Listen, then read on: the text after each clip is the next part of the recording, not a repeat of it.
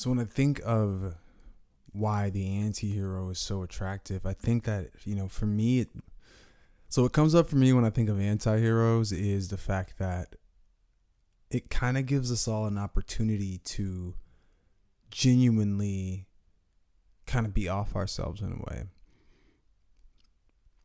So when I think about the anti-hero, when I think about something like an anti-hero, like the Deadpool types, I mean, not even that. That's the first thing that came to my mind. Of course, I won't be able to think of any more. So when I think about anti-heroes, something that comes up for me is that the idea of an anti-hero seems to invite the fallibility into the hero model. It's inherent. And I think it's just way closer to reality. I think a lot of the time our ego interprets things very sort of, well, from a binary, right? There are heroes and there are villains, there are good guys and there are bad guys. Any person who's, into storytelling could tell you, though, everybody's the sort of hero of their own story. Regardless, when we have sort of traditional hero narratives, I think a lot of the time the expectation that we sort of place onto these quote unquote heroes is perfection. Although we know we don't really want that, right? That doesn't make a good story.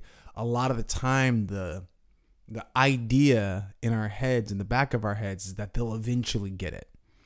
That at some point, they'll hit this sort of level of understanding, of awareness, where they can just crush it. Like, oh yeah, now I got it. I figured it out. And that's just not real life, right? There's no moment when you finally get it all and everything's just chill. Like that's not what life does. And to project onto life this idea of finality is unrealistic. And finality in the sense that you're just going to be good now. I'm a good person now. I think that's something we all sort of run into when it comes to any sort of traditional healing models. The idea of healing, I'm not a big fan of using it, especially when it comes to things like quote unquote, my mic fell, quote unquote mental health.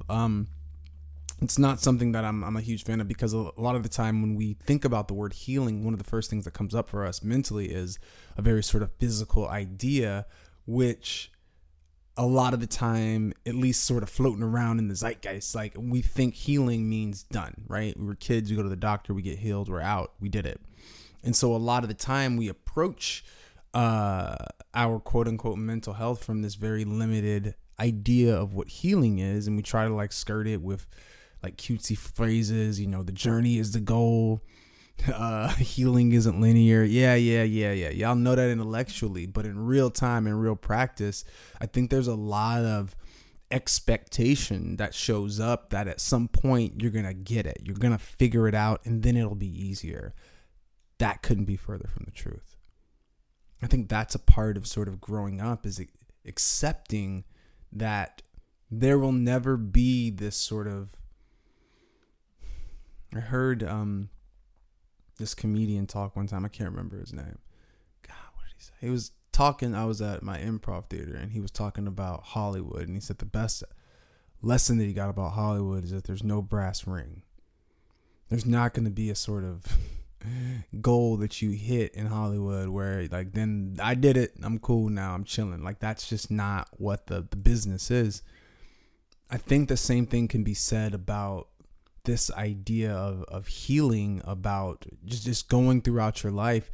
There's never going to be a point where you're just like, I did it, where you hit the peak and now I'm just, metaphorically coasting. The idea of that, I think, is what we are projecting onto this idea of a traditional hero. So an anti-hero, I think, undercuts this space. It undercuts this idea of finality, and all of finality and healing, and because okay, we got this. It undercuts the idea of the finality of healing because the flaws are inherent. It's in the name, right? They're the anti-hero. They're allowed to be flawed. They're allowed to be incorrect. And in a lot of ways, I think it's important for us to allow ourselves to sort of fail, to kind of miss the mark in the sense of being off of ourselves. So many things in our lives we turn into like bigger issues, because after we've created the failing, I'm trying to figure out the best way to say that. After we've kind of feeling like we haven't really hit it the way we'd like to, there's this sort of extra judgment that goes on top, right? Oh man, I've been in therapy too long to be popping off like this again. I can't believe I did. There's this like extra layer of judgment that we can add on to ourselves, which is really just the egoic projection of perfection. The idea that you got to be all the way good. I got to be the all the way hero. But, you know, in my experience, sort of moving through life in a more healthy way, you're kind of always embracing the fact that you're the anti-hero. You're never going to be all the way anything. Life is never all the way good or all the way bad.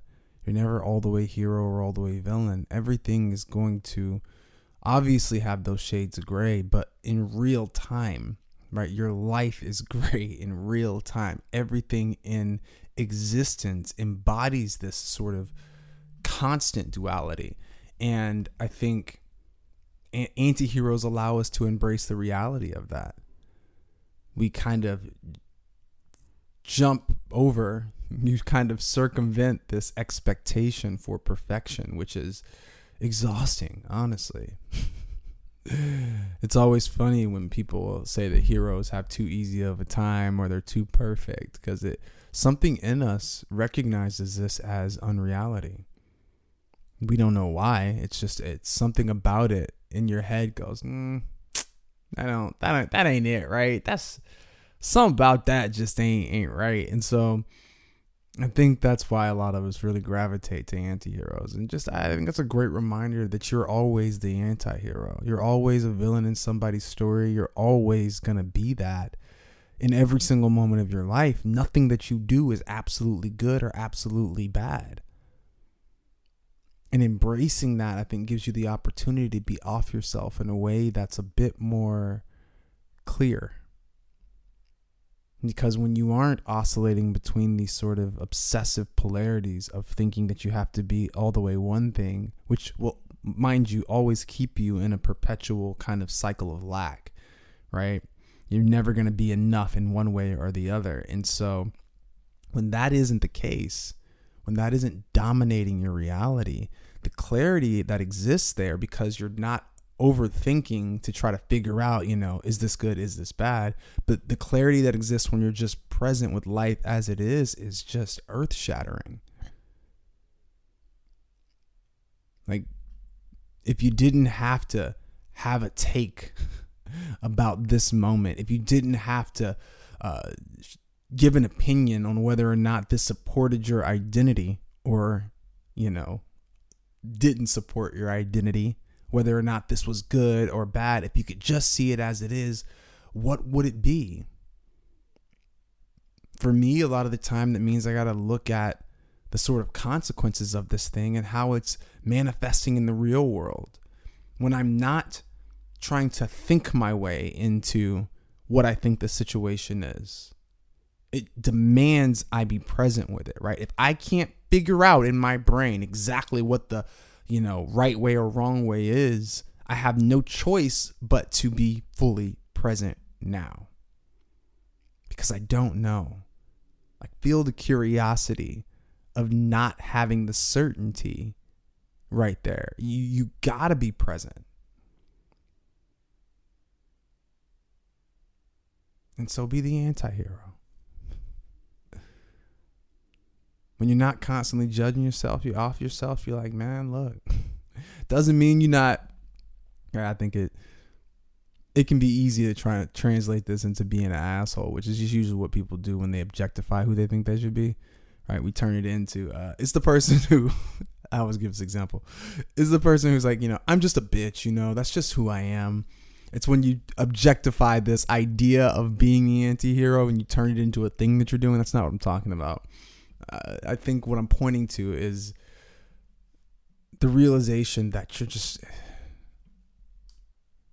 not going to be perfect. And that's okay. And look, I know none of this is necessarily revolutionary, I don't think we can ever be reminded too much to be off ourselves. To remember that we're enough. That we're never going to be all the way perfect. And that's okay. Deadpool made billions of dollars, dog. Shit's hot. Shout out to Ryan Reynolds. Be the anti-hero.